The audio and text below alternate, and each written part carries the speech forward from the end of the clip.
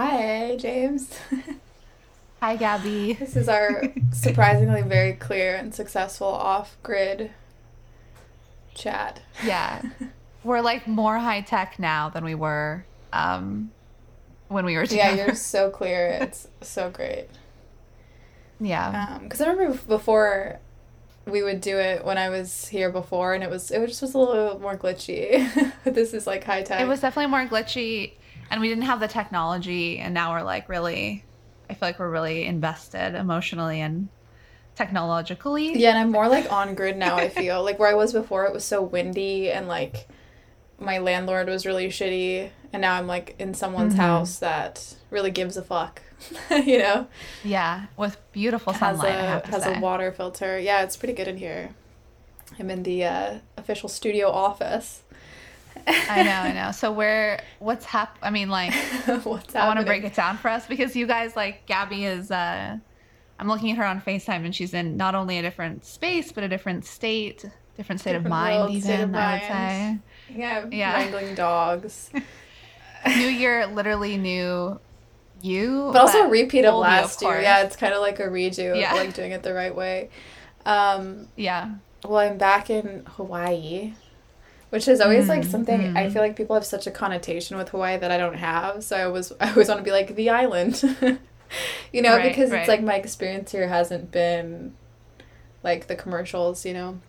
Um, Yeah. but I'm back here because I was here last year when I was came with a friend. And you know what's really interesting is I was here last year, and back then there was a work plan and like a love plan, and both of them didn't Mm-hmm. really go through, but it was very much the process happened. Like I came here last year because this guy invited me and we were going to like get together and be in a relationship, right? And then on top of that, he Yeah. was writing a screenplay and I was putting my book together, and we were like, we're going to do this.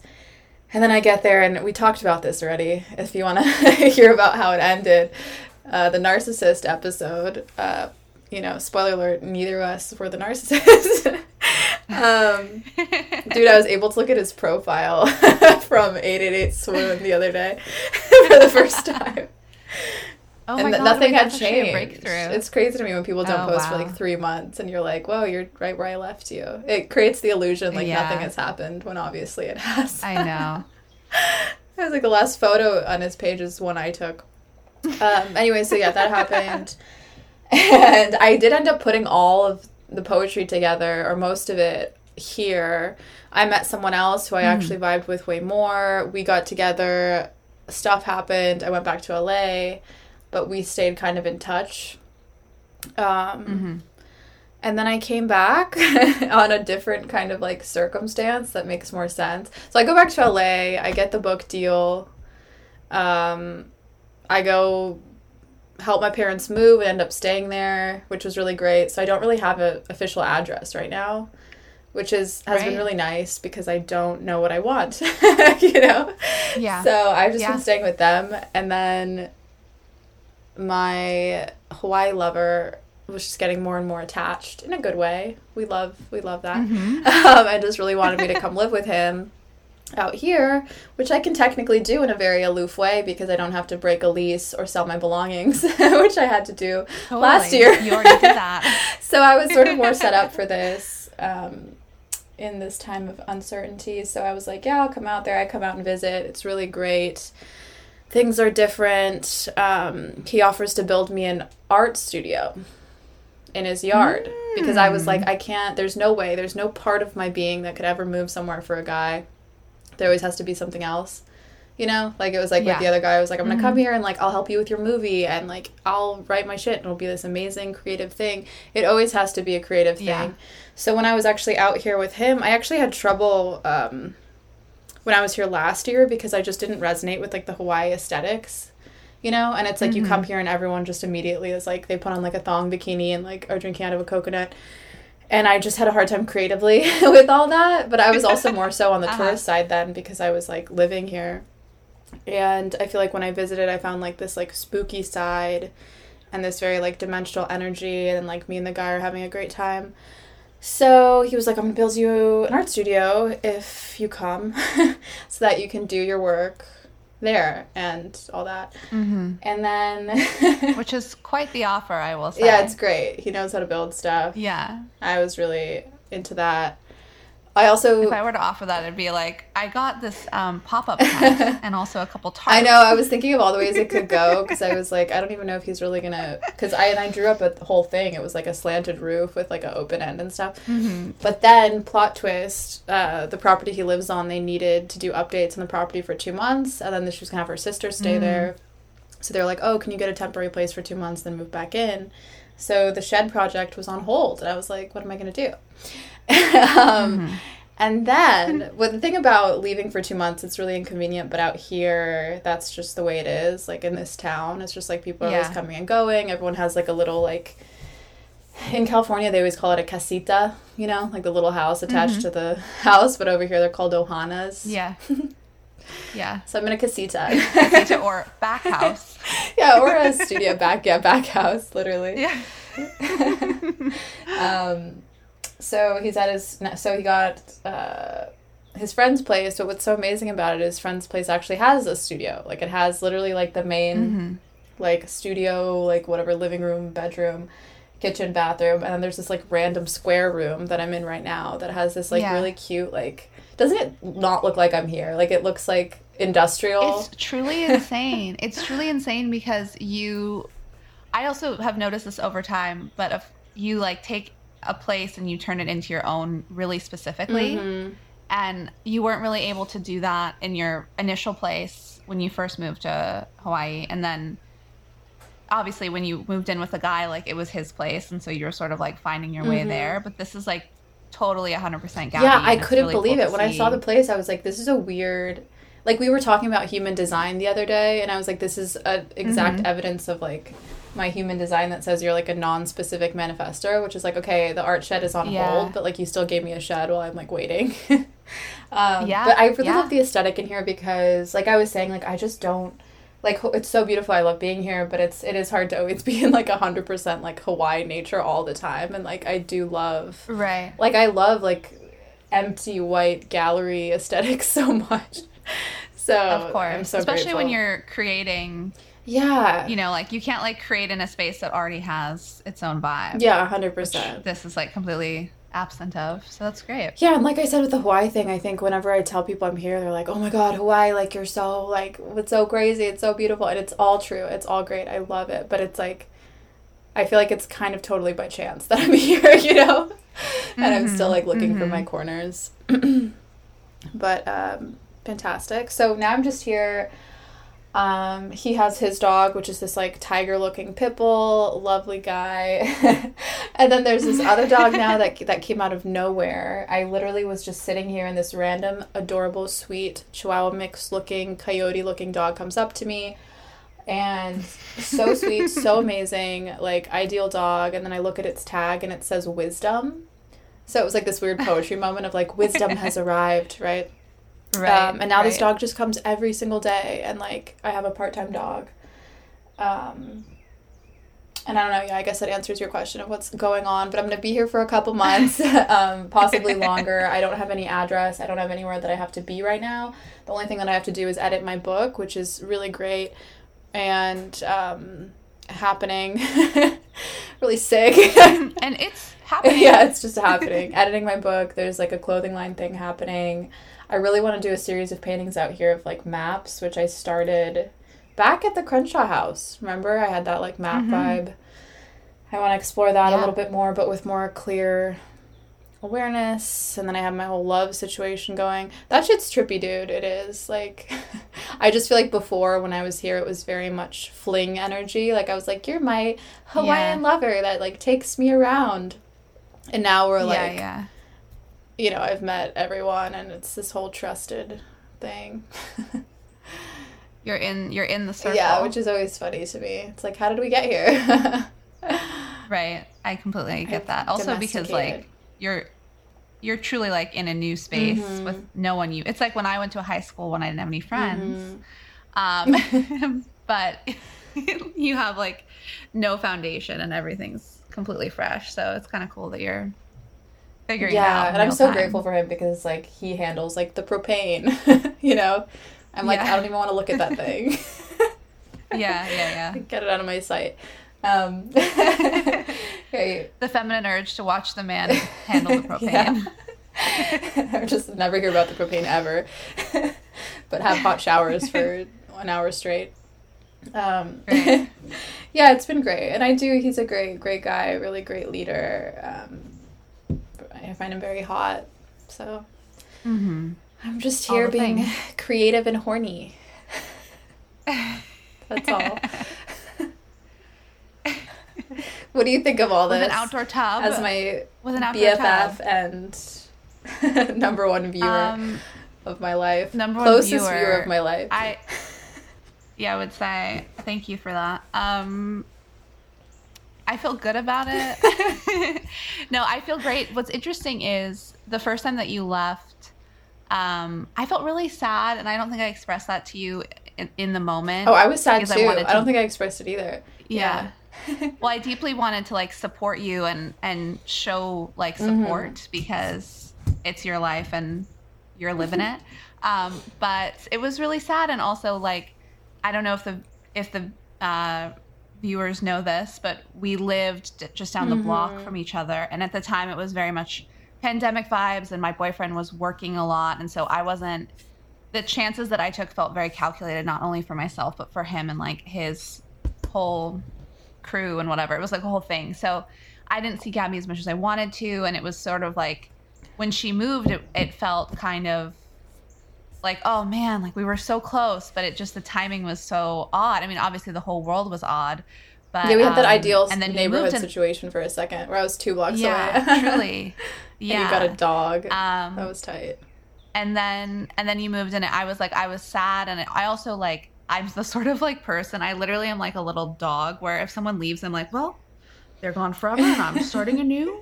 And I've always been like that. I'm always like very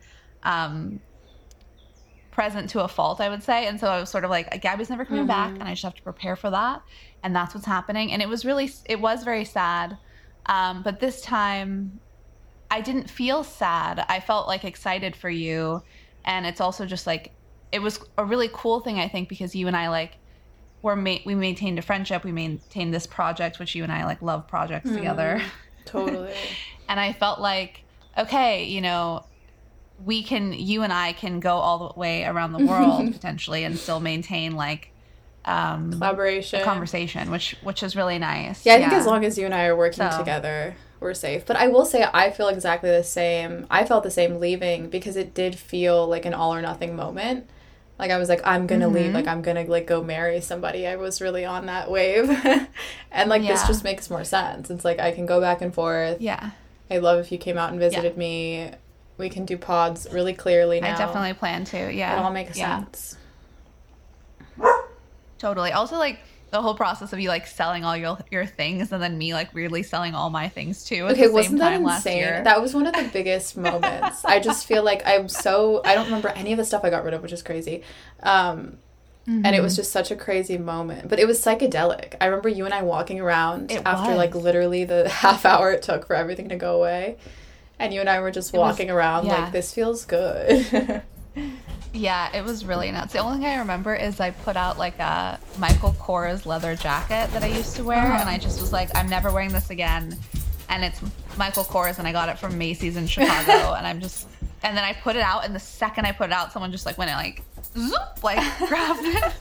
Because what we did, you guys, is we did it all like socially distant outdoors. Yeah. And I mean, older viewers will remember this, but like, it was a real weird thing. Like, it was just like everyone stood around and watched us put clothes out because we were like a tiny bit late and people were like a tiny bit early. And I was like still bringing boxes out, books.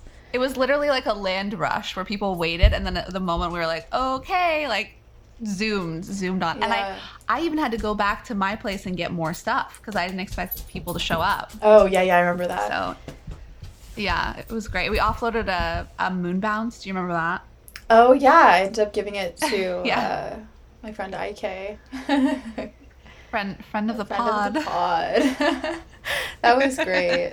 Yeah, this just feels like more grounded. I don't feel as far away. Because I think what's so interesting about energy is like the energy in which I left the other time it was like there was more distance in my energetic expression of the moment, you know, whereas like here I'm still like, oh, I'm working on something that is based in LA, we're still working together, the internet's better, I don't have this narrative of like leaving and never coming back, I'm like very in between. It just feels so truthful, and I'm so happy to do it in this way.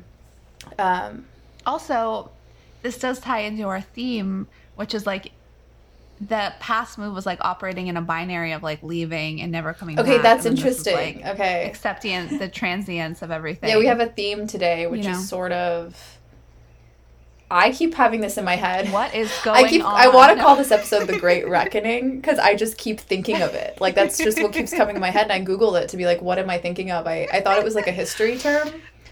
But there's a book. No, literally, when you say Great Reckoning, I see The Great Reckoning as the title in like an old textbook. Yeah, totally. And I looked, and it's just like a couple of books, and it's really just a book about getting ready for the Great Depression, which is a bit bleak. But reckoning, the word itself, means like calculating and trying to predict the future. But James and I, and also just like, I feel like everyone I've talked to recently just feels like there's this strange lull, which usually happens in January of every year, but this one's like a bit more impactful because so many things that we've witnessed in the past few years have kind of like ran their course, like not fully, but they're in their reflection period. And that's anything from woke culture to like COVID opinions to social media performance, like all these things that felt so certain, you know, like that felt like, oh, this is what we're doing now, have sort of fell away or started to feel differently.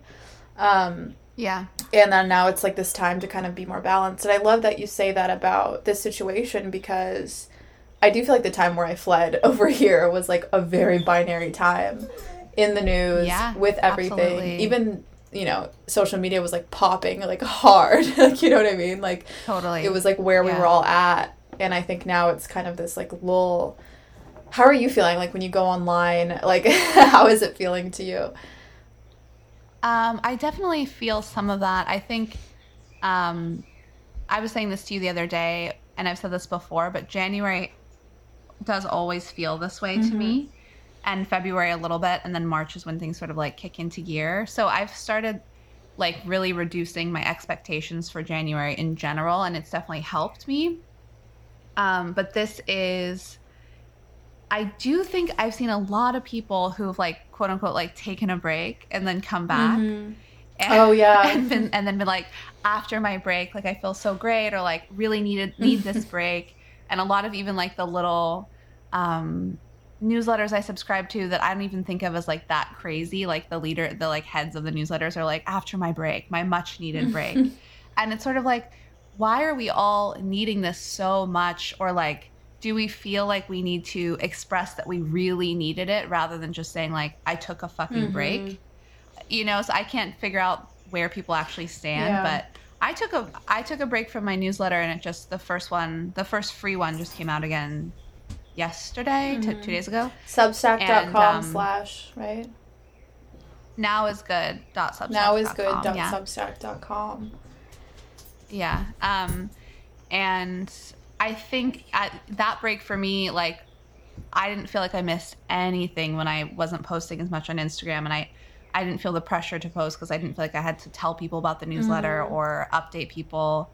But I do think people are, I don't know, it does feel a little weak. The other thing I have to say too, I think we're all sort of like, what are we looking it's at? It's like, I also feel like taking a break around December and January is also like, kind of, it's like the perfect time because nobody cares anyway. Do you know what I mean? Like, people are way less active, so it's like, are you taking a break, or are you like taking a break because you know you're not going to get any gains? Kind of, I don't know. That's how I feel. But people, the number one break time is December, and I guess it's also in line with like, you start like whether or not you have strong resolutions, you know, you do. I don't know, you want to start the year a certain way or in a certain vibe. Yeah, and depending on what field you're in, like if the business year starts over or whatever. But I think I was talking to someone, and you mentioned this, and then someone I know who is completely unrelated to you said the same thing, but they were like, we need a new cult leader. We need like, and I was like, what? Where did you get that terminology? Yeah. You know?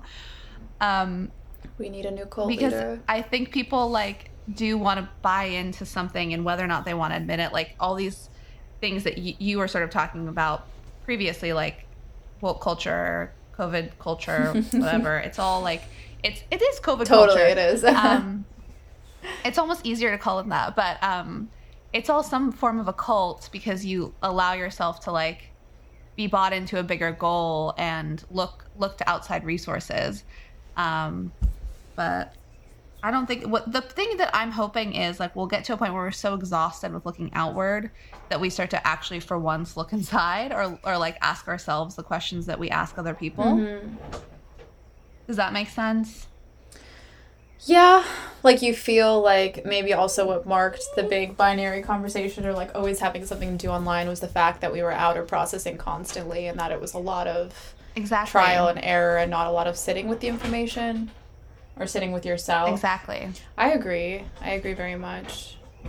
And that just like brings up, I mean, always those kind of like cultural happenings like this one are also very like evident of like personal processes as well, you know, whereas like the person who like slings themselves across like two binaries always finds themselves back in the middle in balance or like craving balance, you know, and it's like, oh, this was always the answer. But it's like, do we need, and I always say that the role of artists is to magnify things as well as like romance. It's like to magnify stuff. And it's like, do we need to be magnified into two different binaries to reach the middle, or can we go for the middle? You know, it's interesting.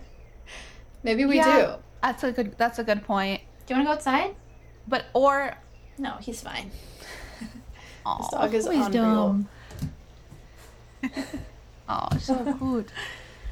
That is a good point. I'm trying to think in a personally, like, this is my thing. It's like we do personally, like on a person-to-person basis, we all do go from one end of the pendulum to another. But it's not as, in many cases for most people, the swing isn't as severe. But when we're all like moving culturally or, you know, these, at least in conversation on social media, it does feel so like almost seasickness where you're just like rocking back and forth. And I think it's just, the thing is, of course, the human condition isn't like we'll never know the path at first. We sort of have to stray a little bit to find the correct path forward for ourselves. But if we're able to like continually like check in with ourselves rather than the outward conversation, it won't feel as like aggressive within ourselves, you know, because the outside forces are always going to have to do something really, really over the top, whereas like I don't think that humans are so sensitive actually, and like if we're able to like fine tune to our real senses and like what we are feeling intuitively, like we don't need to do the whole performance as much as, you know what I'm saying? And the aggression is exhausting. I mean, you say that and I think of sort of, remember when, especially around like June 2020, when it was like the BLM protests and like the entire internet was like BLM information and like infographics and like things to do and people getting canceled. And it was sort of like we watched it be this like abundance. Like it was this strange thing where it was like, say stuff. And then it was like, if you don't say something, like silence is violence, right? And then it was like, but if you say something and you don't mean it, then it's performative. And then it was, and then there started to be infographics about like how to rest and how to like know when to stop sharing resources. And it was just kind of like, I feel like even that, watching that play out also just describes how... And that happened pretty fast. Yeah, it did happen really fast, which is always a bit sad. Like, I've been really into just thinking about accelerationism, right? And, like, how we're just we're in it. Like, I keep being like, we get to witness it happen. We got to witness, like, right before it happened. Yeah. Like, you and I were, like, cognizant right before everything became... You're saying cognizant as in... we were born. Like, we were aware. You're saying our time and place. Yeah, like, you and I were, like, at an age where I can remember when I couldn't go on the internet on my phone. Or, like, I remember when, you know, there weren't... If I wanted to find a really cool, you know, artist or, like, outfit inspo, I had to, like, actually go to the library or like really find a specific person I could Google search. Or get a nylon magazine. Get a magazine. Or something. Yeah, I couldn't just like wait a month for a new issue. Yeah. Like imagine waiting a new month for a new issue. Totally. Can you believe? And it's like now it's like you can find everything, and not only can you find everything, like it was harder to find things, you know, like you really, you had that joy of like discovery, and I'm sure people still have that. I still see TikTok artists like, you know, there's these like bedroom artists that make really cool remixes just like on Tumblr, like that. There's still an aspect of that, but just in terms of things moving so fast, like I remember a trend would hit my high school and there would be like 5 people doing it for like 2 years and then it would slowly become, you know, like remember vintage dresses and Doc Martens, like that took 10 years to like fully become cliche and like in Ross. Like that's not going to happen anymore, but like acceleration is just, it's like, what do we do? Like it almost feels like we were in it. I think we were in it and we were part of it and we were all contributing to it. It was like we were all like we were all online, we were all eating up the trends, eating up the information, doing what we were supposed to do.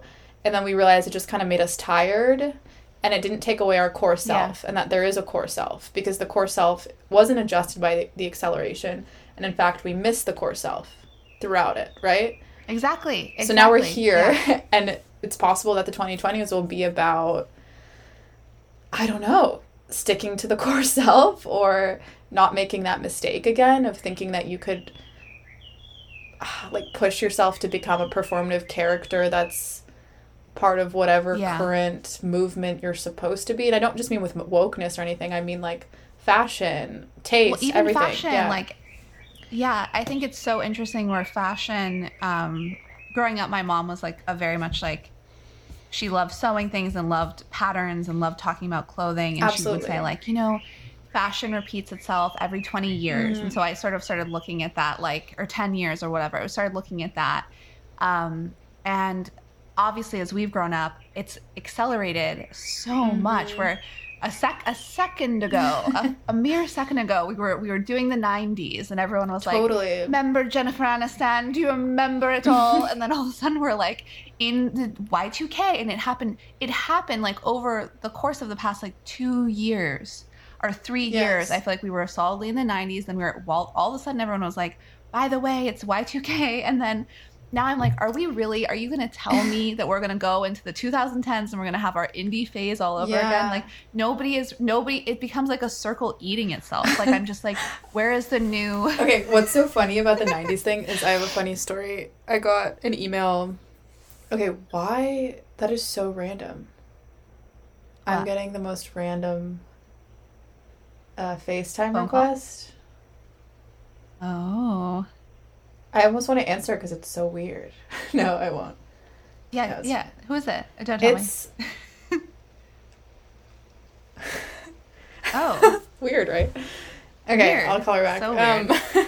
Almost seems like a mistake. I think it's a mistake because she would probably text me first. But in my head, I'm like, maybe she's randomly FaceTiming me because she met someone that's like, you know when you meet someone that knows the same person and you both have a story about that person? You're like, well, I love that energy. I would love to be the one to pick it up, but we're busy. So Le Sport Sac is doing some kind of campaign or whatever, and then they like emailed me, and I always get excited about that kind of, right? But it's just a typical thing where they're like, okay, Le Sport Sac is like such an original part of my I know, identity right? Of like being like, oh, this is a cool brand that's making cool stuff. Yeah, and my mom, I don't know if it was a European thing, but my mom, I even wrote this in the email. I was like, in my like foreign household, the sports sack was like weirdly a luxury. I don't know if it actually is. Like, you know when stuff was like a luxury when you were a kid and then you grow up and you're like, oh, it was $20. You know? Oh, absolutely. Like, I have no idea where the Le Sports Sac sits. I know. I'm like, was it expensive? To me, it was untouchable. Or was it just like on a shelf and in Nordstrom's? Like, I have no clue. But anyways, they're like, pick a bag and like, but they wanted me to do an in-feed post, and which is not a good deal because you're supposed to get paid for that kind of thing. So I was like, I'll do it. But here's what the point of the story is they're like, pick a bag. And I was looking through them and they had a lot of their designs were those little 90s bags that people started wearing a lot, like the little Prada ones. And it was the same thing where it was like a tiny shoulder bag that like looks like a horseshoe kind of. And I was like looking at that and I was like, I really wanted a bag like this. And I was only wearing a bag like that, my Guess one, like all last year. And I was like, but is it over already? Like, is it over already? Yeah. And I didn't know what bag to pick because I was like, is this the one? I don't think it's the one, you know? Right. But that's my tale of like my brain being like, the trends are moving so fast. But then again, and then I'm like, what's my core self in a bag? I don't actually know. That's a tough one. I do like the small shoulder bag regardless of the trends because it feels so tucked. It feels so small. Yeah. But then the thing with trends is you're like aligning yourself with a community that you may not want to be a part of, you know? It's hard. Totally. Or Brandy Melville was selling those like, bags too. Brandy Melville is your core I need self. to look at the Le Sport Sac catalog and say which one of these bags is my core self. I know. I want to see what they're offering you. Yeah, they're funny. They're like, I've always liked their material, I will say, because I love when things are made out of like waterproof, enduring things. So that's definitely a good. Yeah, that's their genius. That's their genius. Le Sport Sac. Let's see what she says. This episode sponsored by Le Sport Sac. Yeah, this is such a good ad. We like spent so much time on it. It's not even an ad. Yeah. Give me my bag now. You're welcome. Speaking of that, I just want to share something funny. Another email I got from this like pajama brand, and they want to give me like his and hers pajamas for like me and. LOL.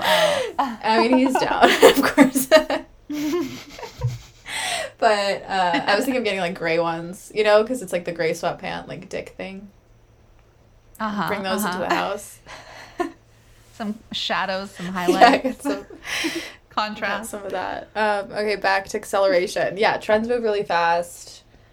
But it's like, I keep talking about this guy. I talked about it the other thing. I bring it up in my story every time. That philosopher, the administration of fear person.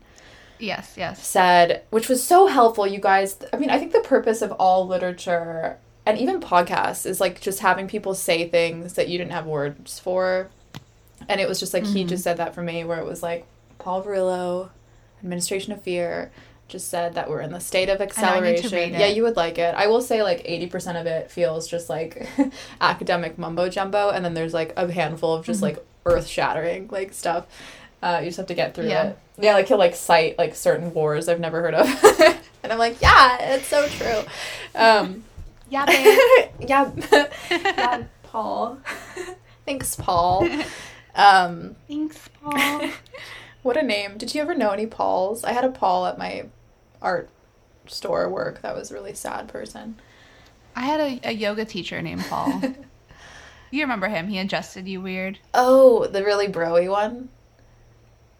Oh, yeah, he was played, such like, a little guitar. slut. Yeah, he adjusted me like he was about to like penetrate me. And I was like, okay, you're like conventionally hot, but like you're not my type. Yeah. Meanwhile, I was starved for sex, and every time someone adjusted me, I was like, touch. No one, he never adjusted me. Ugh. Byron always adjusted me. Oh, Byron chose you. See, Byron didn't adjust me. I was a fly on that wall. No.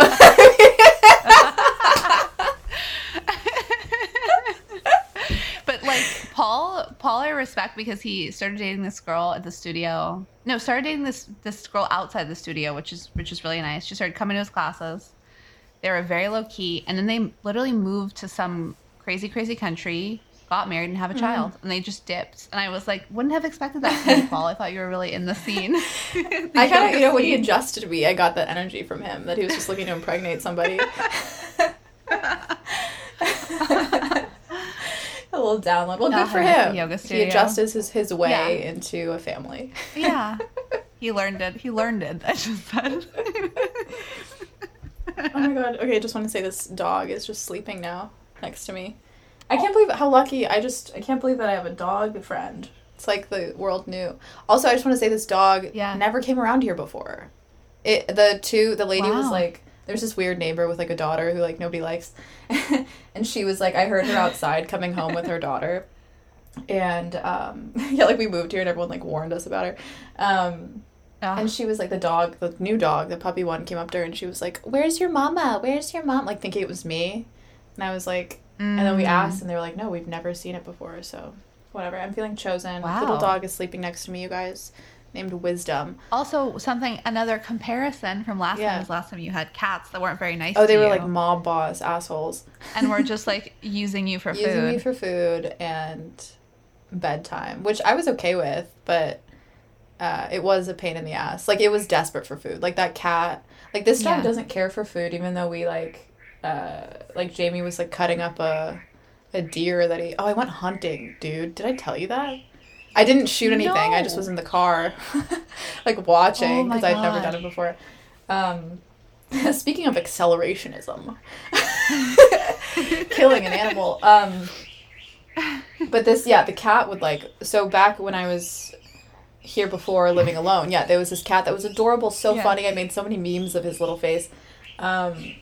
But just desperate for food. Like, would come, like, I would feel like he was about to attack me when he would, like he'd be cuddling me Yeah. so hard. It was, like, scary. And then he scratched me really bad once. That's the thing with cats is they will, at any point, they will turn on you. Totally. And so it was kind of a sad relationship where it was like, he was so cute. A lot of people found love with him online. Like, when I left, everyone was like, but what about Bat? And I was like, this cat is a street cat. There's no reality where I would, like, put him in a carrier. That is street cat. Take him home. Like, it was just never a possibility. Yeah. This dog, however, very stealable. Yeah. So kind. Like, I cannot believe it. Anyways, enough about the dog that nobody wants to hear about. The bird songs are really coming. It's just so easy to talk about dogs and say the same thing about them, you know? Like, people just get together absolutely. and be like, oh my god, it was so cute. Okay. Anyways, back to what we were saying. Paul, and then accelerating the Great Reckoning. Yes. Paul. Well, I do like the word. I will say the term "the Great Reckoning" is better than the Great Reset, which I don't know if you've researched that term. I really haven't, but it does sound kind of. Wait, sounds what's like the a Great binary. Reset again? You know, we're reckoning. Just when people say that. It's like what we're in right. Yeah, can you research it? Because I feel like it's sort of a another depression sketchy thing. Watch it be like some like racist thing. The Great Reset is the name of the 50th annual meeting of the World Economic Forum, held in June 2020. It brought together high-profile business and political leaders with the theme of changing society and economy following the COVID pandemic. Yeah, but I feel like it's some sort of it's a COVID culture thing too. Maybe look up like Great Reset. Oh, the Great Reset, dude, is kind of a conspiracy thing. That's what I'm saying. Is I don't want to. It said the Great Reset and how did it get hijacked by conspiracy theories. So it was officially the name of like a meeting, and then it was taken. Okay, so I've actually seen the Great Reset being used in spiritual communities too, and always in like conspiracy-ish way. But the thing is like no matter who's using that word or that energy, it's all kind of the same feeling of like something's changing or I don't know if it's a reset, if it's more, but there's definitely a reshaping. But what I'm saying is your term, the Great Reckoning, is a better version of that. Yeah. To me, because again, a reset is a binary where it's like reset is start over. And there's no scratch. resets in nature. You know what I mean? There's no resets in nature, but there's a lot of reckoning. Say that. I don't even know if there's reckoning in nature, but it's closer. Well, look up the definition of reckoning. Well, reckoning again. is like calculating. So there's the less fun dog barking. It's funny when like the pit bull dog, like when he's at work and it's just me and the dog, I become like the strict aunt where I'm like, no, I do not respond to whining, sir. That's how you have to treat dogs. I know, he's so spoiled. Like, Jamie, like, does whatever he asks. And then when I'm here, I'm like, I don't do that. I don't play that game. Reckoning. And then Wisdom can have whatever he wants because he never makes mistakes. You want to go outside? Are you trapped in here? Okay. Reckoning. The action or process of calculating or estimating something. And then reckoning is a person's view, opinion, or judgment. Archaic, a bill or account, or its settlement. Let's see what the origin is. Okay, dude, did you see that fucking post that was like, the origin of the word spirit is to breathe? Yeah, which is wild. evident in like... But that's also a whole thing with like... Latin. Prana is breath, is spirit. Yeah, it's just crazy. Like, and then in Portuguese, it's like aspirar is like to breathe, I think. Mm-hmm. And like respirate, you know? Respirate, Let's see, reckon. Yeah. It was originally Old English to count. Just to count. Yeah. I mean, to count. To count is to reflect the ego. The ego counts. I was going to say, like, even then it sounds more natural because even animals will sort of, like, take into account the things that are going on. And I don't know, there's, like, it just feels more, like, instinctual, you know? Yeah, animals do need geometry to, like, jump around. That's true. Whether they're thinking about it or not. That's true. You know? The cats be calculating. But truly, like flying squirrels, they just jump big jumps. Yeah. Right? There's a reckoning. Yeah. Interesting. They probably miss sometimes. So if we're in a great reckoning, what is the deal? I also really want to get into a part about social media because I think social media I don't think it's hit a wall. I think it's like in the blender. And it's like, I think that's also something like the metaverse. The metaverse, Instagram Instagram introducing like the ability to go like Web3 and just pay creators solely through Instagram and be like, okay, pay for my stories. I think that is so bad, and I'm so not excited about that because I'm not someone that says like we all need to get off Instagram, because I do think it's a facet of like people's businesses. It's a facet of my business, your business, whatever. However, like I don't think we need to fully enmesh ourselves and our like livelihood into Instagram. Yeah. And I think that like, you know, paying in Patreon to have access to close friends is way different than like Instagram literally having your bag in its clutches.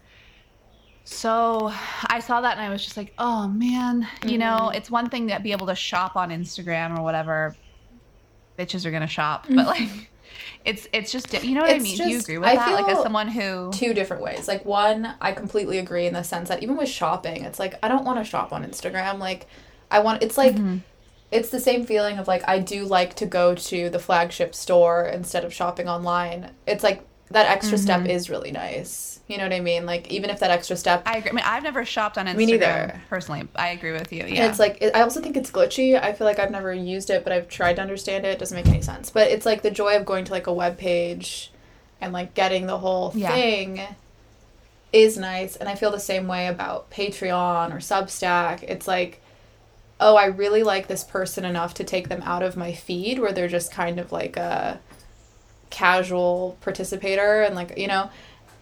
that if I took an Instagram break or if I was off or if I was just, you know, offline, I could just check my email and they're there. It's so nice. And it's almost like the digital equivalent of like buying someone's book, you know, instead of just, you know, I don't know, whatever the equivalent would be. But it's taking the relationship to the next level. Yes, that's exactly it. And I do like that. And I like having that option. I also like the dream of not being on Instagram. Like I like the idea of being like, oh, you have my Patreon, you're on my Tumblr, you have my book. More than anything would be the book, and you don't have to sign on to this app that has so many other things going on that don't have anything to do with like that. But at the same time, also acceleration is when things are cheapened in the name of ease. Yeah, maybe.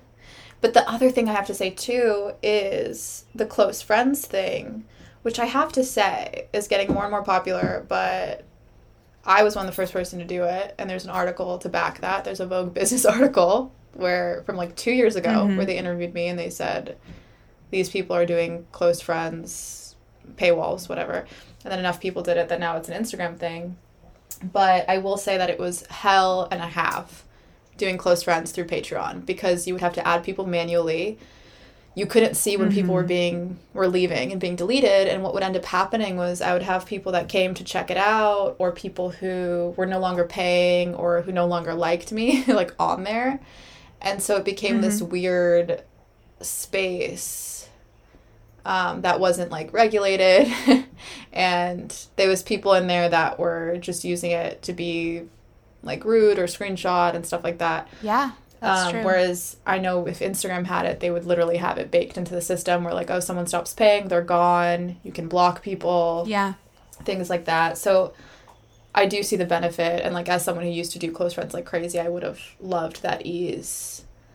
Yeah. But yeah, I end up stopping the close friends thing. What that says to me more is that it's on Patreon to step their game up and make it more accessible for Instagram to integrate, Connected. you know.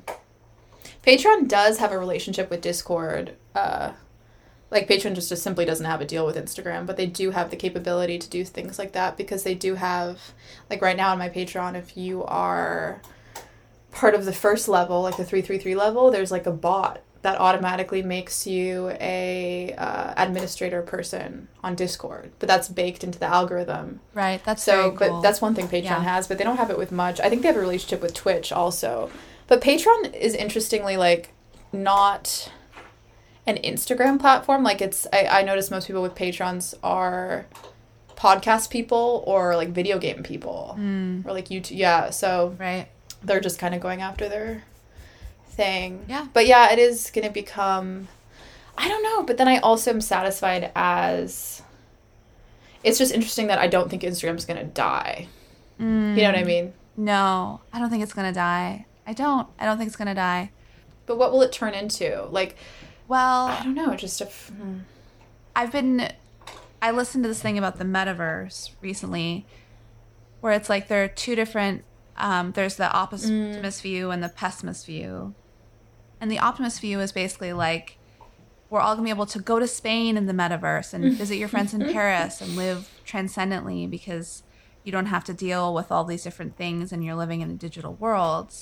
And then the pessimist view is like, we are all doomed to wake up, go on our device, enter this world that we have to live in that is a digital landscape because our entire world has decayed due to pollution or global warming or whatever you want to call it. And the corporations who have bought into into the metaverse now are the ones that control it, like Facebook, Microsoft, whoever. So obviously, like, I think there'll be a middle ground, but even any part of my life outside of a device being controlled by a corporation is just like, no, thank you. To me, and above all, I don't want to have to pay to live, which is like where it seems like the metaverse is going, you know? Another layer of that. Yeah, I also was thinking of the feedback loop because like you just said, it's, if the world goes to hell, nature goes to hell, it's harder to actually be like a tangible being. But the other thing too that I think is more evident is that the metaverse being sold to us as this like magical new thing is almost, it's like a feedback loop of that same idea, except it's like selling us the concept of like it's okay if everything's decaying because we'll have fun little beautiful things elsewhere. Yes. And I think it's super long game. And I also think just like with everything else, there's always going to be the analog people. I don't think, I'm not going to like strap into a VR the same way like I didn't have a flat screen until it was like the norm. There's always like the early adopters. Yeah. I don't know. Yeah. And I do think right now the metaverse conversation, that's another one. That's another part of like this list of things that I think we're reckoning with. Is I'm even seeing this in the NFT community, which is tied sort of into the metaverse very much. 100%. NFT is like, it's, people think that it's just like selling digital tokens, which is what I thought first, but now it's becoming this entire thing of like you can buy a house through an NFT, and like the whole point is that it's like it's more of like a digital contract.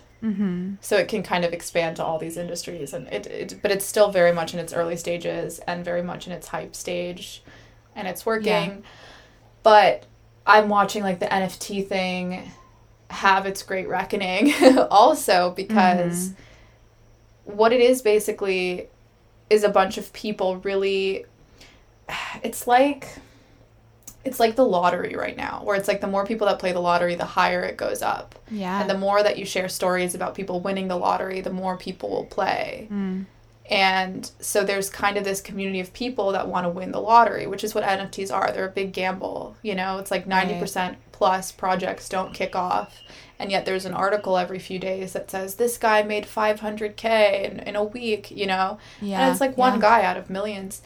And it's just that's happening, and then there's this really scammy side to it too. And I was in this like chat room on Twitter the other day where these people were coming forward about how they got scammed with these projects that like promise, but at the same time I'm like, is it a scam when you know the game you're playing? Like, you know that this is a gamble. Like, you know that this relies on like hype to get you where you're going, to make you money. But like the NFT thing is also having its reckoning. I think the problem with hype is like hype is a form of concealment. Mm-hmm. Is that the dog? Yeah, that's his voice. Oh my gosh. It sounds like a raccoon. Yeah. I wonder if he wants... Do you want to go out? No. He's like telling the other dog to get away from me. Good boy. I love this dog. Look, now he's hugging. Oh, wisdom. You're so wisdom.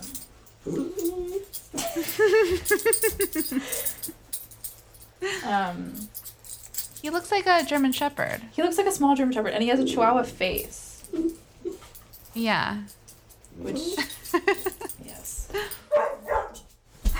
And of course the other one, drama. I'm picking favorites. Okay, so a list of things that are to be reckoned with. 1, woke culture and cancel culture. Why don't we just like go through the list in our like final roundup? So I would say woke culture, cancel culture. It's something that really peaked and for a while honestly felt like the right thing. Felt great. Felt like things were happening, and then it started to lose its credibility and its power, and nobody liked it, and people started to realize, okay, what I've been seeing with woke culture is that people started to realize that it just made them feel terrible. Yeah. And that it made you kind of invent issues or get kind of fully immersed in issues that weren't really your day-to-day or that actually didn't really affect your day-to-day. For everyone. I mean, cancel culture, I don't want to say it feels far from me, but I didn't ever really participate in a cancel or whatever, so I think that cancel culture... Yeah, and I did, yeah. I think cancel culture brought about looking at things in a new light and a new perspective, and that's important. And I think possibly cancel culture in its current form is dying out and will become like a new form that isn't so much on the binary, you know? Yeah, it lost its... Because I'm thinking, like, cancel culture lost the little credibility that it had because people started to either exaggerate things or completely falsify things. Like, there was that time, and this was just one of many situations where, like, Justin Bieber was, like, accused of an assault by, like, literally an anonymous Twitter account. And he had to, an anonymous Twitter account, and this is Justin Bieber, and he had to, like, and then people were just piling on, it was trending on Twitter, and he had to, like, get his assistant to find, like, all of these emails and coordinates showing exactly where he was that didn't line up with this person's story, who was also a person who was later revealed someone who was, like, trying to be famous, and then now was, like, getting sued for defamation. So it was, like, enough things happened like that where people, like, I think in the beginning it was, like, oh, it was being used for like genuine grievances, and like, and then it became a tool that people were like, oh, I can use this to get my way with something or get attention, which is unfortunate, but I think that happens with anything. And then it kind of like lost its credibility, and it didn't have much to begin with. Like, people were already kind of freaked out by this like mob mentality, which is always going to feel a bit juvenile. So the reckoning with that is, also the reckoning is, how did this go overboard, and are there things that we can maintain? If someone is completely out of line and doing something hurtful, there has to be a way to inform other people that helps the greater good of society, right? And there became this thing that we saw when you cancel someone, accountability doesn't always follow. So the people who are doing the cancel process actually end up feeling more drained and more put through it than the people who are canceled. You know, does that make sense? Yeah, and it's like the bigger question too is like, something that's awful to one person is not to the next, or something that's believable to one person is not believable to the next. You know what I mean? It's like people getting canceled for like voting for Trump or something, you know, when there's 50% of the country voted for Trump. You know, it's like there's these, some of cancels are sort of they're just opinionated arguments dressed up as justice. And yeah, interesting. I don't know, it just kind of makes you realize like why the justice system was created, and it should be reformed obviously for like current, Of course, yeah. current times. But it's like this is why the justice system like evolved, was because there was a time where a mob and a bunch of people with like fire and sporks were calling the shots. Yes. And then you have all these witches being stoned to death that didn't do anything. Yeah. I don't know. And it's also, is that like a world we want to live in? Like, do we want to fear our neighbors? No. Yeah, I mean, and a lot of people do live in that world. I want to know who the cops are. You know what I mean? Yeah. I want the cops to be like over there, and then I want everyone else to not be cops. There needs to be a cop boundary. Yeah, and I think that's sort of like, there's no true resolution after you cancel someone. You need like a true resolution and a form of restorative justice. And that's a real thing that takes so much time. And it's also usually, and we've said this so many times, that like restorative justice or even accountability doesn't happen with the internet against one person's profile. It happens usually amongst like 2 to like 10 people that were involved in a super specific in real life situation. Yeah. You know what I mean? And right. Being offended. Yeah, and when that tries to happen with an audience, anything that is observed changes. And I think that takes away a true authenticity because there's that level of performance. Yes, the performance. Yeah, so many people, who've gotten canceled, like, and been so apologetic, they turn around a year later and they're like, why did I apologize? Yeah.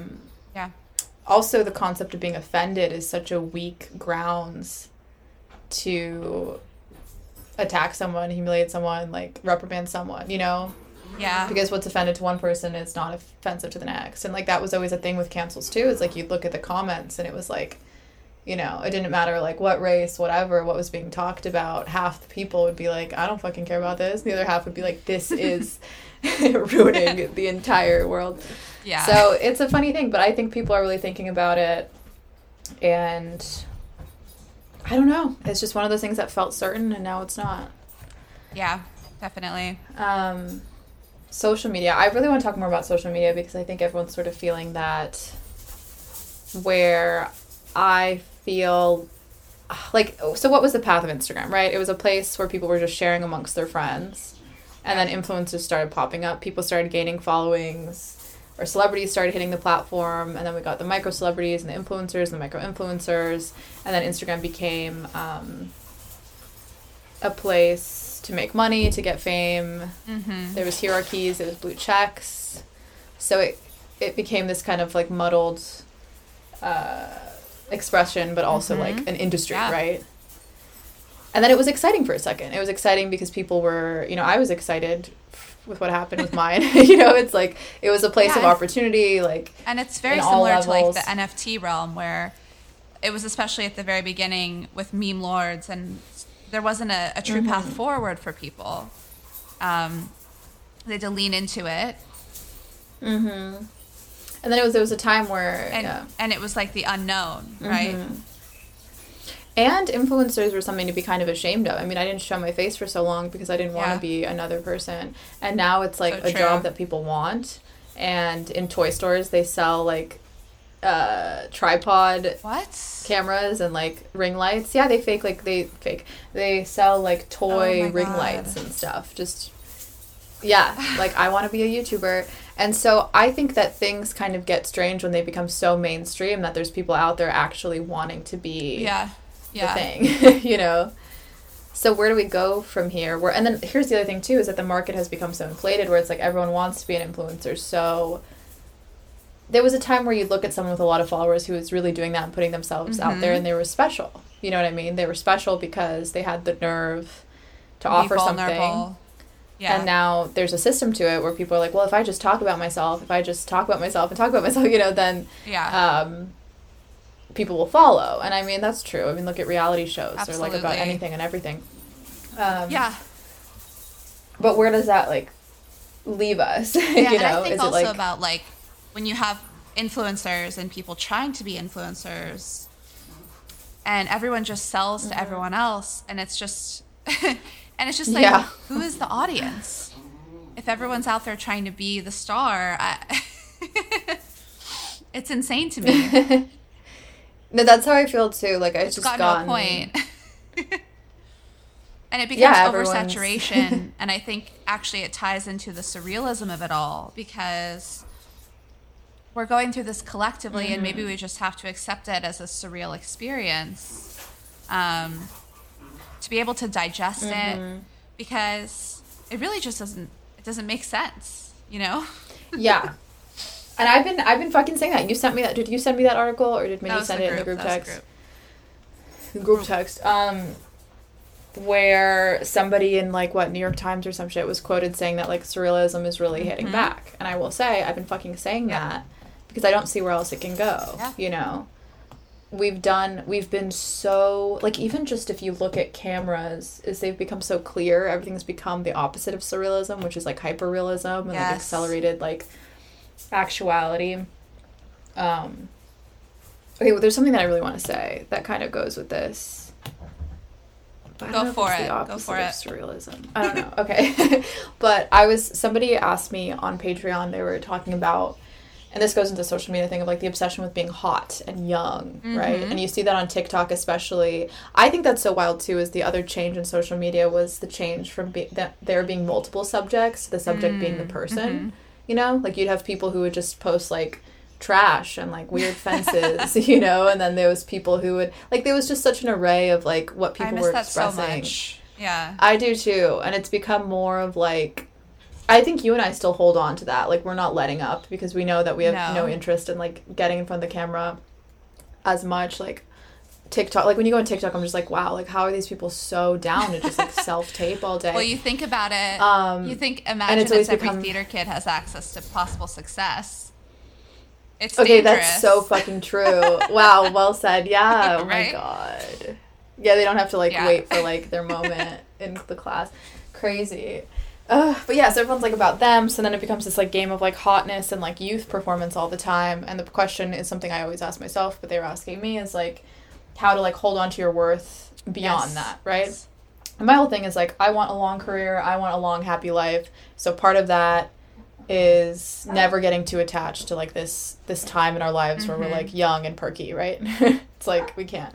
But it brought up this other thing where I was like, well, how do you, especially in LA, you look at these 40-year-old, 50-year-old, 60-year-old women who are just dying to still look 25 or 35, right? And I was like, how do you avoid that? Like, how do you express yourself properly?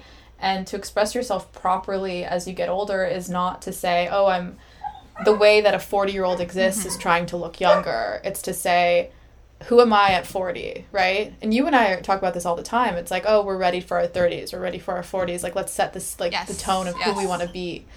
And so that was, like, my sort of solution that I came to that I want to think about more of, like, that's how you kind of get out of that matrix, is just being, like, how do I express myself exactly as that age or that condition, right?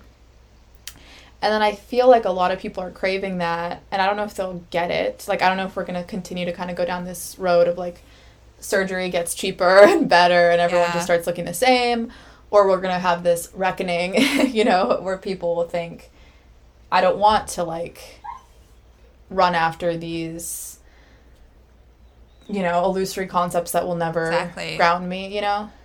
But the concept of, like, being more genuine, I'm like, is that something that's going to come? Because it's the solution. I remember long ago when we were embracing our DIY borderline punk era. I remember we were feeling upset a lot of the time. I was feeling upset with my surroundings and the people I was surrounded by. And I thought, like, everyone was worshiping false idols. That's what I came to. And that could be like dyeing your hair or trying to be mean for no reason or smoking cigarettes. Some of them are surface level things, but our actions inform everything else, right? So I was like, that's what we're reaching the apex of right now, is worshiping false idols in different ways. And I think that youth is a false idol for sure. I think this idea of wanting a new cult leader is just wanting another false idol. But no one's going to step up because everyone is tired of this homogenization. And at a certain point, at a cult leader, you have to really be in touch with a core truth. That's the thing people don't talk about, is like, it isn't easy being a cult leader. Mm-hmm. Yeah, well, that's the thing, is like all these influencers want to be influencers. But yeah, what is their core, just like the core self? I think it's like, masking yourselves with further surgeries or lots of crazy makeup that makes you feel younger or whatever it is. It's all moving farther away from the only thing that's actually going to ground you, which is having access to the core self. And if anything, surrealism can be a departure, like absolute hyperrealism. And true. And because ultimately, what is hyperrealism but like looking into a mirror that shows you all of your pores? Whatever, like everyone feels insecure around that kind of mirror. And surrealism pulls you away from that trap because the body is imperfect, and being able to embrace that as much as possible brings so much ease into life. I don't know. And like, it's almost what's happening is people are trying to perfect their bodies and moving into the metaverse and trying to depart from our realm. And how are those things happening at the same time? It's just we're becoming like less and less in contact with our actual selves, which is imperfect. And it's difficult to be in sometimes, but that makes it easier to step into the metaverse. You know what I mean? It's all a trick. It feels like a huge heist. No, 100%. 100%. I was even thinking that, like, the thing I want to say before I forget is when you said, like, looking in the mirror that shows all your pores is what, like, where we're at, and, like, the hyperrealism, and it's, like, to me, surrealism is, like, candlelight, you know? It's, like, a candlelit dinner with, like, great music, is, like, that's what surrealism is, like, I think surrealism prioritizes, like, I don't know, it's, like, there's so much freedom in the smoke and mirrors, and in a bit of obstruction, because you get to journey away from like the object of yourself and the perception of yourself, right, which is already so up for debate and not concrete whatsoever. So to look in a mirror that shows all your pores and get attached to that is already such a waste of your time, but it's what we have. And then surrealism says, oh, we're at the candlelight dinner and we're talking and we're laughing, and you know, it's like and the thing with the metaverse too is like I had this concept early on where, especially last year, I was kind of obsessed with this, where I felt like in the future, technology would be so good that it didn't matter what your gender was, because just as much as you could change your body to like male to female, you could change your body into like a lizard because of the video game influence and the metaverse influence of being able to be anything at all. And at the time, I thought that would be freeing and possibly bring us closer to spirituality, in the sense that if we're so detached from the body and it's no longer this thing that we're ashamed of and like, I wish I looked this way because I could just click it into place, like clothing, right? But then I thought about it and I was like, well, the technology I don't think is ever going to get that great in this lifetime. And so people will turn to like the metaverse for that.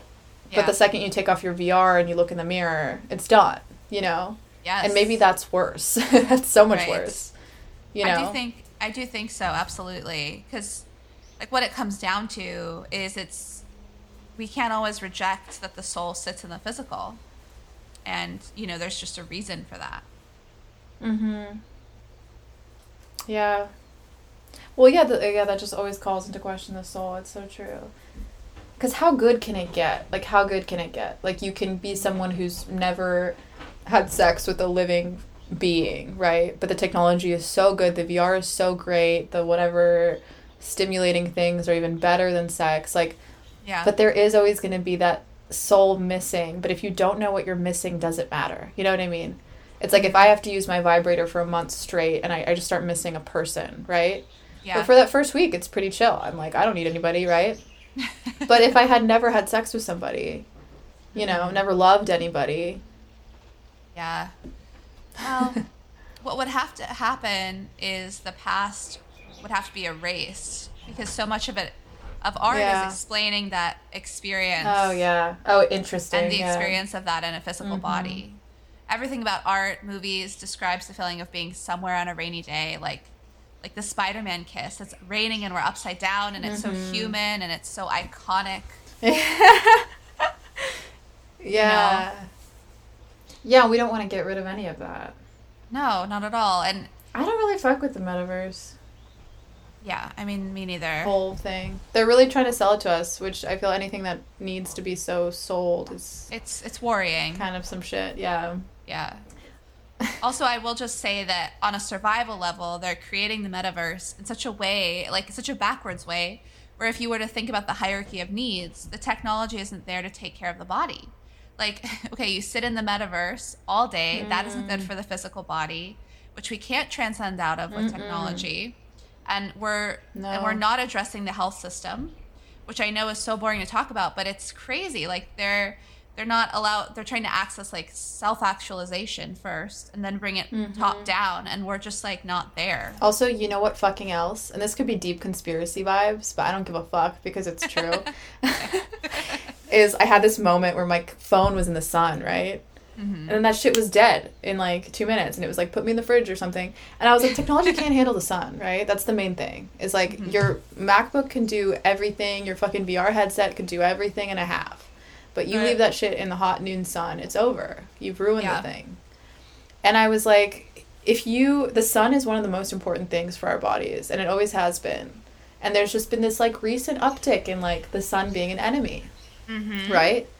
And it's really subtle. It's like all the skin care people wear sunscreen indoors. You know, it's good to wear sunscreen, but it's like the messaging isn't like, it's just so aggressive. It's like wear sunscreen indoors and like anti-aging, you know, the sun is getting closer, everything's, you know, skin cancer, this, everything. It's like so abundant, but it's never followed by, oh, but like it's okay to be in the sun for 10 minutes. Oh, sun actually gives you vitamin D that supplements can't, you know. Being in the sun is so healing. It's so fucking healing and important. And technology can't be in the sun. It has to be indoors, right? Yeah. So if we have this VR world and it's just, you know, whether it's all on purpose in a conspiracy way, it is pretty trippy that in the same breath, the sun is kind of seen as like the biggest enemy in a very long time. Like in the first time in history, the sun is being kind of like kicked out of its godly position and is now this thing to fear and be really afraid of. And at the same time, we're sort of meant to embrace all of these metaverse worlds and these like NFTs and all these things that will just like fry and burn under the damn things. Yeah, so we can like live in a bunker with our little headsets. But that's the thing too, is there comes a point where if there's no exterior infrastructure and we're just living in the metaverse, there needs to be so much for the metaverse to stay intact. Yeah. Just like all ads. Absolutely make it make sense to me, you know, like for the internet to move forward and hold all of our lives, we're going to have so much support that technologically we're going to have to be really built up for that. Also, you know what fucking else? The metaverse. Okay, here's what's interesting. So when I was posting about the NFT I made, everyone was like, it's so bad for the environment, right? Which is true. And I went and I looked at, and I was like, if NFTs, and I looked into it, and it's like because of servers, right? The servers required to make the NFT happen, put on the blockchain. Right. And I was like, if everything on the internet is servers, everything, then everything we do on the internet is wasting energy. Yeah. And I Googled it, and it was reported, this was incorrect, it got debunked, which also says some things about how they don't really know what they're talking about entirely yet.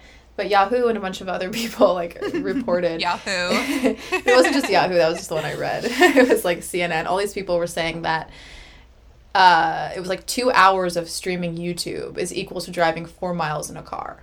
Wow. Which was a huge exaggeration, and it got debunked. But it's still not that much of an exaggeration in the sense that it said, like, scrolling TikTok is, like, point something, but TikTok is designed to keep you there for, like, 8 hours, right?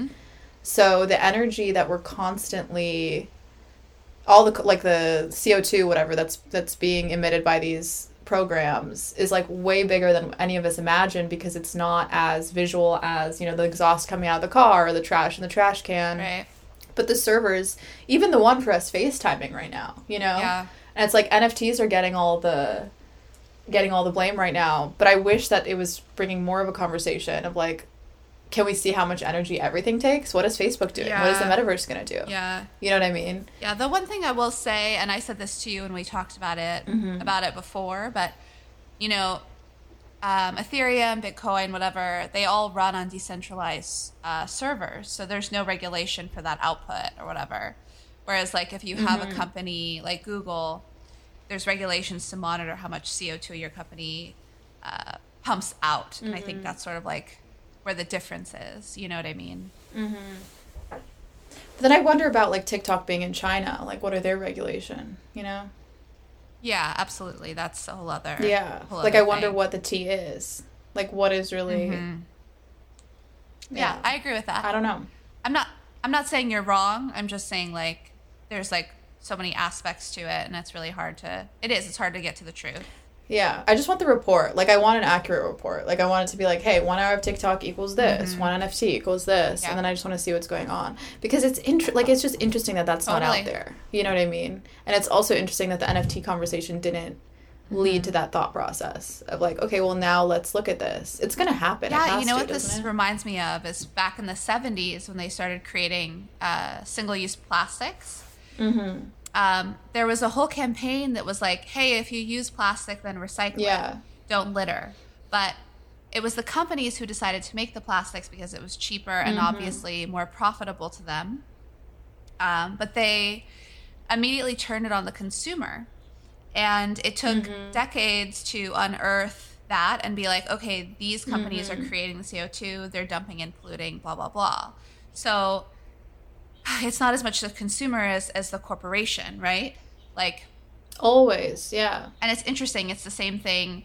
Although NFTs, it's happening and it's fast, but it's the little guy in comparison to big banks or big tech. And it's trippy. There's I don't know. There's definitely something there. Yeah. No, I want all the info. I want it all to come out.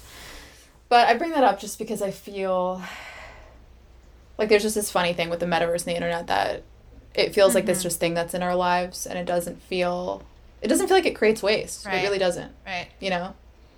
Like, it feels like a tool, like a spatula. It's like, until I throw it away, it's not making anything happen, but there's so much going into it. Yeah. To be human is to be a wasteful consumer. I know. Oh my God. Yeah, there's no way. Even our bodies are designed.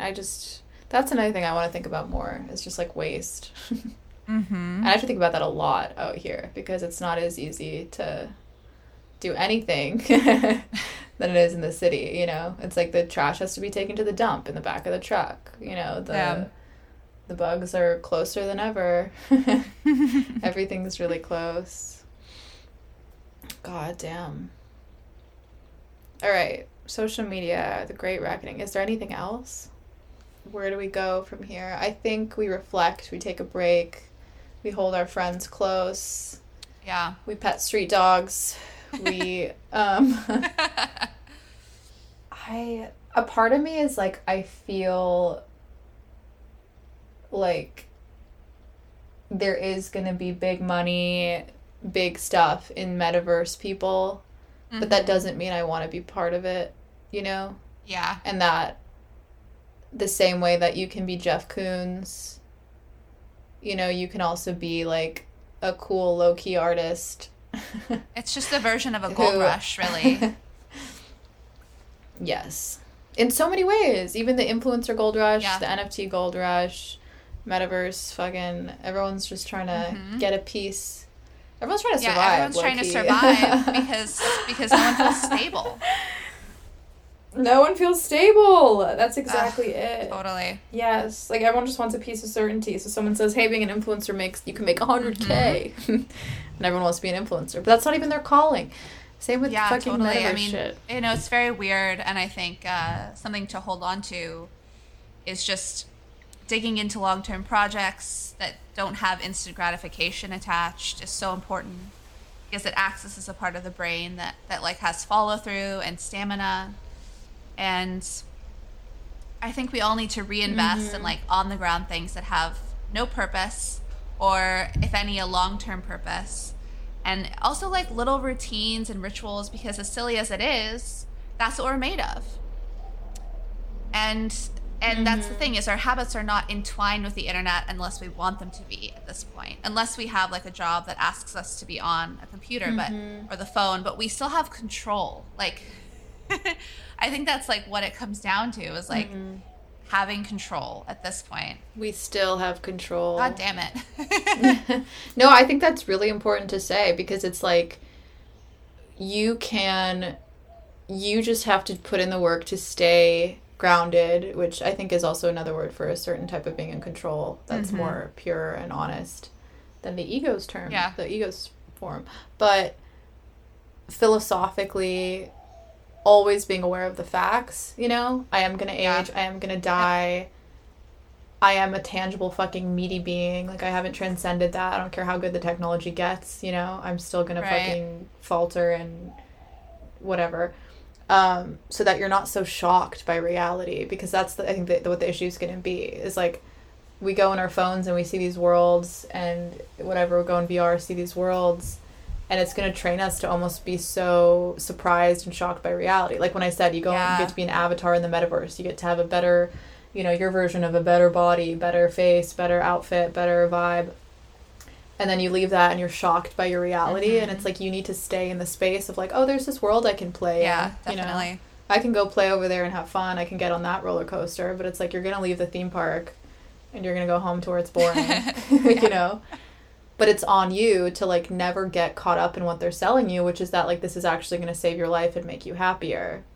You know what I mean? Yeah, resist the temptation. And that takes effort. Yeah. And reading. Yeah, and that's the thing, is like happiness at its core is so fleeting, right? And investing in long-term joy is so much harder. So much harder. No, it's true. And even that, I would even say that advice like also applies to even if there was no metaverse, even if there was no internet. It's like you have to constantly like check yourself on the realities of life, which aren't necessarily negative. That's another point too, is like you can't be like, like it's not like to be nihilistic. It's to say like, I'm gonna die, I'm gonna age, I'm gonna fucking smell after this workout. It's fine. Also, like something like the word facts, which now I feel is somewhat overused at this point, but yeah, I use it like crazy. I was going to tweet today, I was going to say I love facts because there's so few. Right. I should tweet that right true now. True facts, you know, are so true because many people have... There are so few true facts. And like many people have their own version of facts at this point. And Psychology 101, we learn like truth is subjective. And unfortunately, like now facts have become somewhat subjective too. And I think that felt facts, like I'm feeling this in my body, I'm feeling that I'm aging, I'm feeling I will die because I've seen people who I love who have died and I felt their loss. Like those are undeniable felt facts because... Yeah, absolutely. And everything else undeniable. Is, you know, a fact born from a narrative shaped by ego. And that like is an entirely different breed, right? Yeah, no, it's like from narrative, and then it's like your kind of like creating some kind of reality that you have, and you can commit to it and never see the rest, etc., etc. Right. But exactly. Facts are facts. I love the few facts. You know, you felt facts. We should write them down. Wouldn't that be fun? Yeah, definitely. I bet there's only like 6. The facts. Because even saying, like, even nihilistic facts aren't facts. Like, being like, you will get old. Because it's like, what does it mean to get old? Right. You know what I mean? Is aging, like, our perception of aging is like, you're aging. Like, you're, you know. Yeah, like your body. And it's like, technically, you are getting closer to death. But, like, is that process? I mean, it is aging. But, like. Yeah. I don't know. Like, your body is slowly decaying. But. But even that has a bad connotation. Yeah, so I guess that's a fact. And you can put it in a way that's like, I don't know, it just becomes a whole thing. But then, you know, people think about mushrooms. Well, see, maybe that's... Facts also are usually things that are true in nature, too. But it's like everything in nature will decay, right? Yeah. So the issue isn't the decay, but it's our opinion of the decay. And I think a lot of people use mushrooms as like a metaphor to like get people feeling better about decay and death because... of their little role Yeah. in society. Their cute little activities. Cute place. Well, death is certain. Yeah, it's interesting that, like, oh, wow, there's this beautiful bird with a yellow chest. Sorry. What is interesting is that there's been this movement of people looking to mushrooms for hope and guidance. Like, I can't even wrap my head around it now, but there is, like, definitely something there. And I think they're the perfect, like, they should be our new cult leader. oh, yeah. I think for a lot of people, they are becoming the cult leader because they signify a new life after a massive pile of, like, I mean, like, they're truly life after death. And we're experiencing a certain form of death in society. No, it's so true. And humanity. You know, absolutely we are. Like, yeah. And mushrooms, okay, I always say my two biggest values are resilience and range. Mushrooms, they have so much range. They have the psychedelic crazy shit. Yeah. They have poison. They have stuff you can just eat happily. Some are fully nutritious. Absolutely. Fully nutritious. Yeah. Yeah, I mean, they're right. Everyone's right. The mushroom people are right. Funny. Funny. It's stormy today. Oh, really? It's all gray. Today's one of our first sunny days here. Great day on Maui. Oh my god, it's about to be the weekend, bro. What the fuck? I know. Oof. Did I show you this? It's like Oh, I setup. love that. Like I love that easel. It's very, funny. very man. back in Venice. I got a tabletop easel that actually works well. I used to have one that was really shitty. Anyways, okay, are we... Wrapping it up? I think that was a good ending. Yeah. Mushrooms should be the new cult leader. Absolutely. Sweet. Oh, also, I was going to say the other great thing about mushrooms is that they are surreal. They are surrealist. Mm-hmm. They are so surreal. They're like the OG surreal. Yeah. And they're found in places you'd least expect it. There's a hunt aspect for everyone involved, which people love. They can be so beautiful sometimes. Ah, mushrooms. Mushroom. Let's see. Mushroom. Mushroom origin. Like, were they just called mushrooms? Mushroom word. I mean, I don't think I'm going to find anything. Oh, late Middle English. Originally denoting any fungus having a fleshy, fruiting body. Okay. Musidio. Museron. Mushroom. Musidio. Serio. Oh, I love it. Mushroom. It's so funny, like, when you see a word and it has the pronunciation part, it's just like M, upside down E, big S, big H. I know. There should be, like, some art about that. Well, famously... That would be kind of funny, to, like, do your favorite words. Famously, my Instagram posts where I announced the tracks of my guided meditation, I did the pronunciation for those titles. The pronunciation. Yeah. Yeah, we need to, that's really good. Has to be brought to the light. Yeah. Mushroom. It's like we don't even know what that shit means. Like, that doesn't help us pronounce anything because it doesn't mean anything to anyone. I know. That is how I feel about Old English. Plural noun. Mushrooms. A thing. What? Oh, this is fun. Okay, so the definition of mushrooms obviously is like the fungal cap, and then it says a thing resembling a mushroom in shape, and the example is a mushroom of smoke and flames. Whoa! And then also a pale pinkish brown color, a mushroom leather bag. Increase, spread, or develop rapidly. Oh my god, accelerationism. Wow. Mushroom. Increased speed. Environmental concern mushroomed in the 1960s. Damn. One of my favorite lines was in this book by, what's her freaking name? Francesca Lia Block. And she said, mushrooming brains and watermelon hearts. Sick. That's very sick. I love that. Yeah, she was like talking about a crush or something. Sick. So dope. So dope, dude. So sick. All right. Well. Fungus.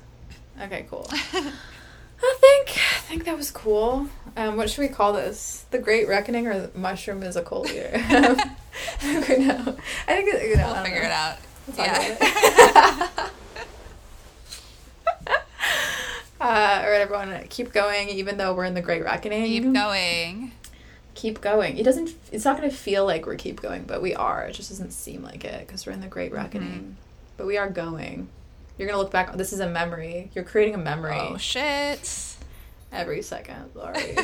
Sorry, can't help ya. Sorry, guys. Memory. Okay, wait. Let's end this with the definition of memory. Okay. Wait. Memory word origin. Whoa. Mindful. Mindful remembering. Maybe to be mindful is to know that you're making a memory. So you better make it nice. Damn. I mean, there is something. Just kidding. That's a part of it. To that. Mem. Isn't that where a meme came from or something? There's like so much nonsense. Meme. Let's see. Meme. Oh, that which is imitated. Gene. It also has genetic connotations. Oh. The definition of meme is actually really sick. It's like something that evolves without genetic means. Whoa. You know? That's crazy, That is right? so crazy. Mm-hmm. Damn. Kind of really sucks the air out of the room. Nothing more to say out of that, after that one. I don't even know what that means. What is it? I love that one. Sucks the air out of the room. Meaning, does that just mean like when someone's really unpleasant? Oh, to dominate or overwhelm, preventing anything or anyone else from receiving attention. Okay. Okay, that's true then. That definition goes so hard. It really does. It sucked the air out of the room. Till the cows go home. Till the cows come home. I need to say that more. Till the cows come home. Yeah, that's true. They're coming to me, not to Oh my god. else. Okay. Till the cows come home. POV. Yeah, that's true. The They're cows coming are to coming me, home. not to somebody else. That would be such a great series. Right?